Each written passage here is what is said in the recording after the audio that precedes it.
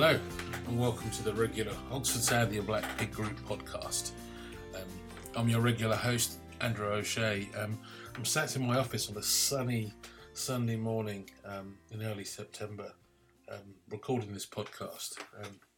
Should really probably be outside doing some chores, but this week we are really privileged to have an interview with a lady called Catriona Cook. The interview was recorded by her daughter Tessa back up in her home in Yorkshire. Now, those who don't recognise the name, Catriona's history with the Oxford Sandy and Black Pig dates back to the breed revival back in the 1980s, and she's had a significant part to play in the creation of the Elsie and Gertrude bloodlines. In fact, she owned the original Elsie sow from where the bloodline stems from.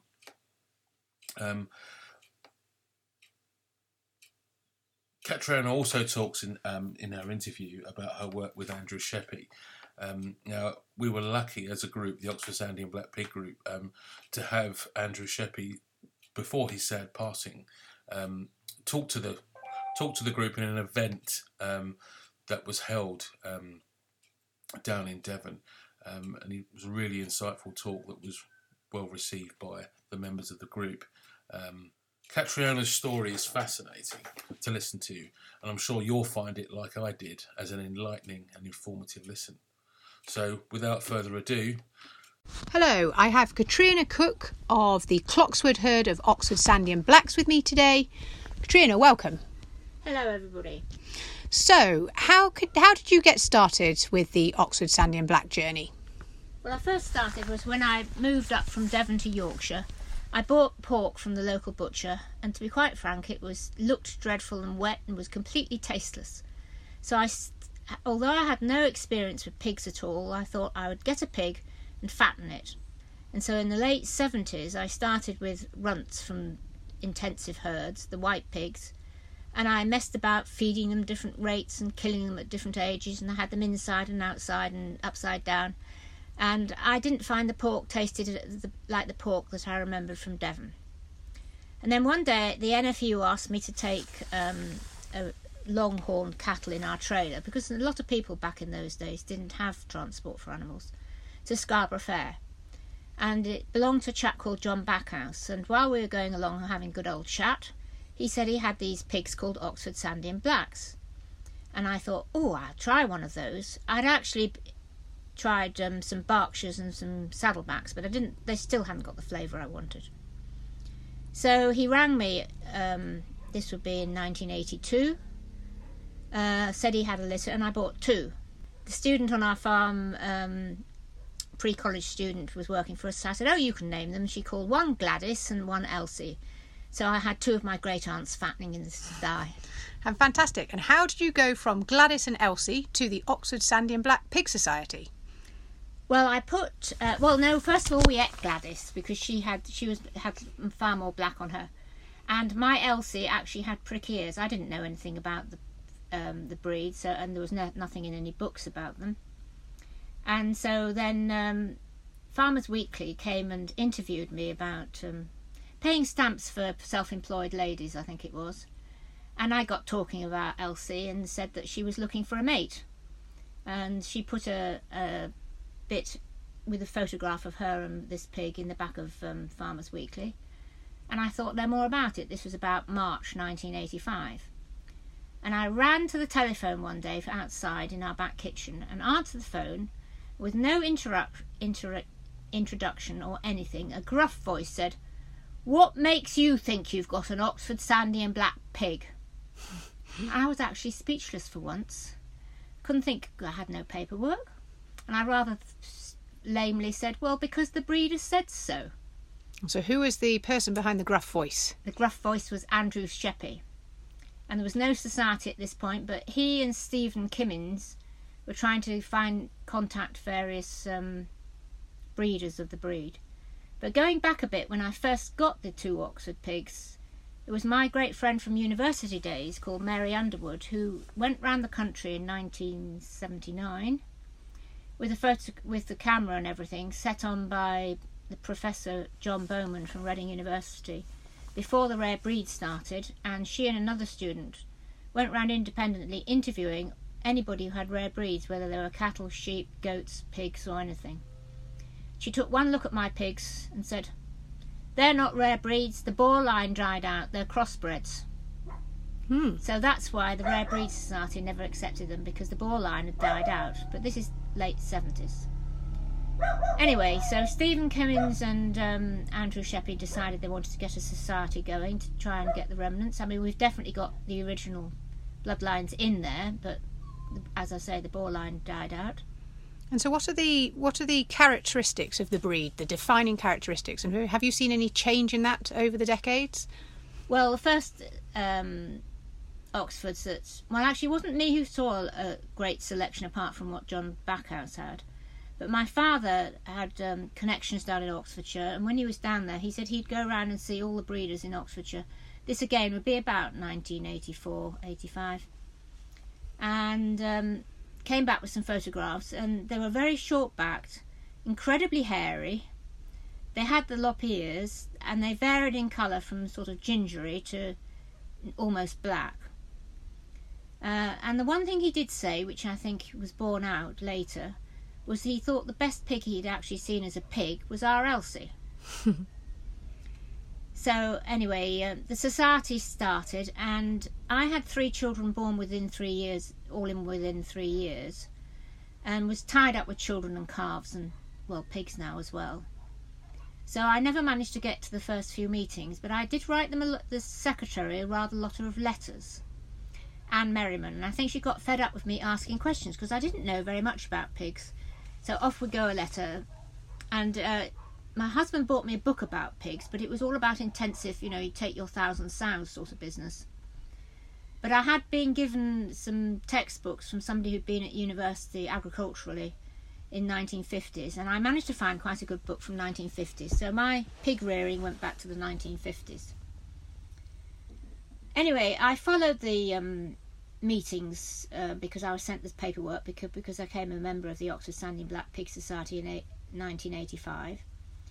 And then I was rather surprised in 1988 to see that they decided to form a sort of breed committee to have meetings, and they're going to have meetings every 4 months to sort out the constitution of the breed standards for the breed, etc., etc.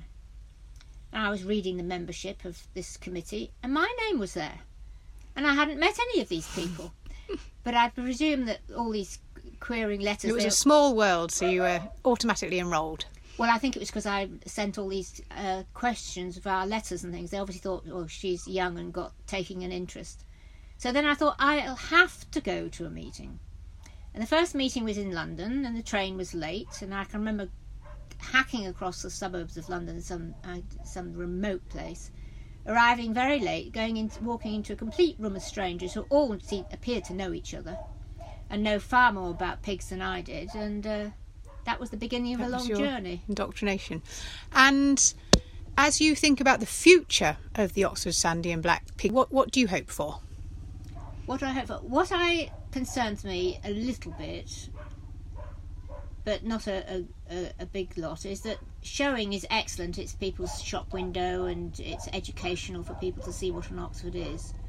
But actually, one tends to lose certain breed characteristics because you're going for the best pig when you go into the championship against the other breeds. And so I think we're all going to end up with 13 different breeds all looking fairly similar if we're not careful, and you sometimes lose the robust hardiness of the original pigs. But I think certainly in conformation they've improved an awful lot, because we couldn't even show them in public shows at the beginning because they were so variable and so hairy and not a good advert for the breed. And because they weren't 100% pure, you got these amazing litters with some ginger ones, some black and white ones. I had special dispensation to register for myself prick-eared descendants from the original Elsie until I got the ears sorted, and then I could sell to the open public.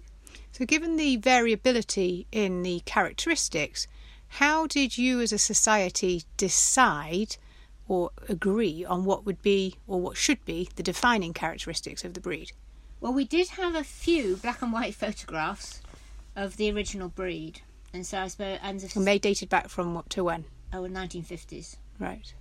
Though I was quite amused. We had all these breed committee meetings in the Rare Breeds Survival Trust building at Stoneleigh. And I remember going into the board meeting the first time and said, oh, there's a picture of an Oxford on the wall. Went trotting across to see the inscription underneath, and it said it was a Gloucester Old Spot. So then I thought about the origins of the breed, and of course pigs were pigs in the wild originally. And Oxford, Gloucester, Tamworth, Berkshire are all same geographical. So they obviously came from the same geographical route. But people selected, you can select for what you like. Yeah. But anyway, I think we've got the best, the most amusing litters for colouring and things. But it was difficult at first because you couldn't look at a litter and say that's a breed. And there was a big breeder down in the West Country called Jenny Vernon, and she kept clear of all my stock, and I kept clear of all her stock. And we gradually, I think she cracked it first. She said, I've had a litter that all looks the same. And then I had a litter that all had the same. And I remember talking with Rex. How long did that take? Nearly 20 years. Wow, so it was a labour of love. That's right. And then I remember talking to Rex Walters and saying, will we ever get the breed? Because each time we bought a boar in to bring more line, you'd lose that uniformity initially.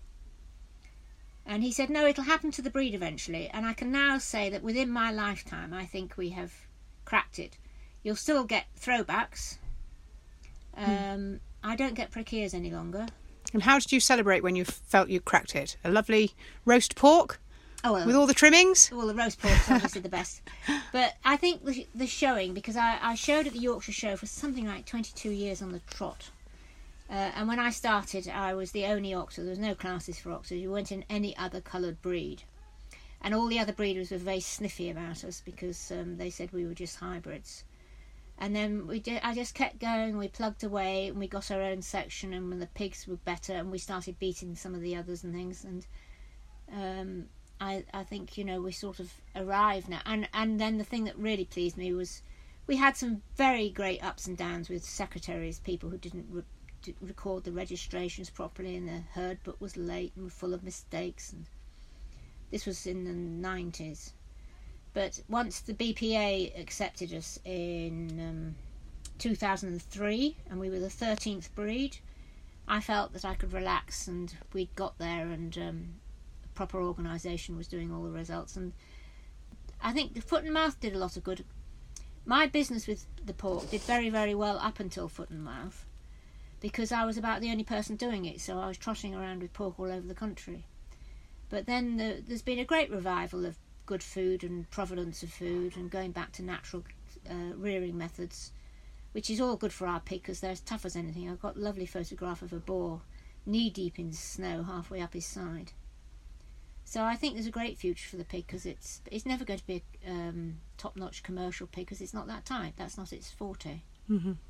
And just to wrap up now, as you look back over your time with pigs, has there been any particular pig that's stolen your heart more than the others? Well, I was very, very fond of the first Elsie because she started it all, and I have to say that I was chuffed to bits when one of her descendants was champion at the Yorkshire in 1994, and now in the breed show in 1994, and then her offspring, I sold her to a friend, was champion in 1995, and then it was an Elsie that was champion at the Yorkshire Show in 2011, and in 2012 a barn snap Elsie was champion of champions. So I thought my father was right when he said that the Elsie was a good line. But there was a story about Gertrude which got in the Times. It was quite funny. When I started, I was desperate to pick up pig orders, and I went to a smallholders show at the Yorkshire Showground, and the plan was that the Gertrude with her litter would sleep in the pen that they provided, and I'd sleep in the trailer that night. It was a 2-day show. But she was next door to organic fudge on one side and lettuce the other, and I thought I had visions in the night of her helping herself to these delicacies. So I thought I better load her back up into the trailer, and I sort of made a partition and I slept at the front. It was rather a disturbed night. But from then on, whenever I was gardening and the pigs were over the fence in front field, Gertie would extract herself from the herd, come over and have a good old chuntering chatter with me. And then in the Times there'd been this correspondence about pigs being the most intelligent animals, etc., etc. And I wrote a short note and finished off, told the story I've just told, and said the answer is that if you spend the night together, you're friends for life. And then a great friend of mine who had the pig that was champion sent me a short email saying, "We've been friends for life, what about the night?" And who have been some of the characters that you've encountered along the way? Well, first, of course, we have to talk about Andrew Sheppey, who was a great character and was chairman. And then there was Geoffrey Cloke, who was president. And my nickname, I always have nicknames for people because I don't remember their names very well, through all those breed meetings we had. And I called them Tweedledum and Tweedledee, because they always took the opposite sides of an argument. The argument for the what length of years and, colouring and things like that, they would argue and argue from different points of view. And I remember these meetings at 4 monthly intervals. We went back and Andrew started off on a topic of conversation. I thought, oh, good, he's going to agree with Geoffrey. And I sat back and relaxed and thought, at last we've got an agreement on this subject. Lo and behold, Geoffrey batted in and he was on the opposite side, the side that Andrew had been at the previous meeting. And was there anything that they ever agreed on? Well, I can't remember one. I can remember it. But having sounds like a no. Yes, no. Having said that, we owe them both a lot. Geoffrey in particular, I think, because he went all over the countryside, visiting for boar inspections. We had to grow the boars on until they were 6 months and then have them inspected. And that was a labour of love, going around the country doing that. And, of course, I have to mention Anne Merriman, who was Stephen Kimmins was the first secretary, but I never met him. He didn't last very long. But Anne Merriman, she was just a friend of Andrew Sheppey's and was actually, I think she was musical. I had no knowledge of pigs whatsoever and used to get incredibly annoyed with the sort of shenanigans of pig people not doing things properly when we were registering things, and kept us all in our place, and have great fond memories of Anne. Some final parting words for anyone who is early in their journey, perhaps with keeping pigs, or thinking about buying some Oxford Sandy and Blacks. What would be your word of advice to them? Start by fattening a couple or one by itself, so that you can actually cope with the business of dispatch when it's ready to be slaughtered. And don't jump in with hundreds of in-pig gilts, because you've suddenly gone from 3 to 33. And then if you're breeding, be very, very select about the ones you actually register. Don't be tempted to register a lot in a litter, because they won't be good enough. And I think that's it, really. Great. Thank you very much. Lovely hearing from you about the journey of the Oxford Sandy and Blacks. Well, that was a fascinating interview to listen to, and I'd like to thank Catriona and her daughter Tessa for finding the time to record that for the Oxford Sandy and Black Pig Group. Now that's it for this episode. We do have some more episodes lined up. If there's anyone that would like to tell us a story or talk to us about their journey with pigs, or would like to be interviewed for a podcast, please reach out to me. You can find me on the Facebook group, or you can email me, andrew@oxfordsandyandblackpiggroup.org. Well, thanks very much for listening. Until next time, happy pig keeping.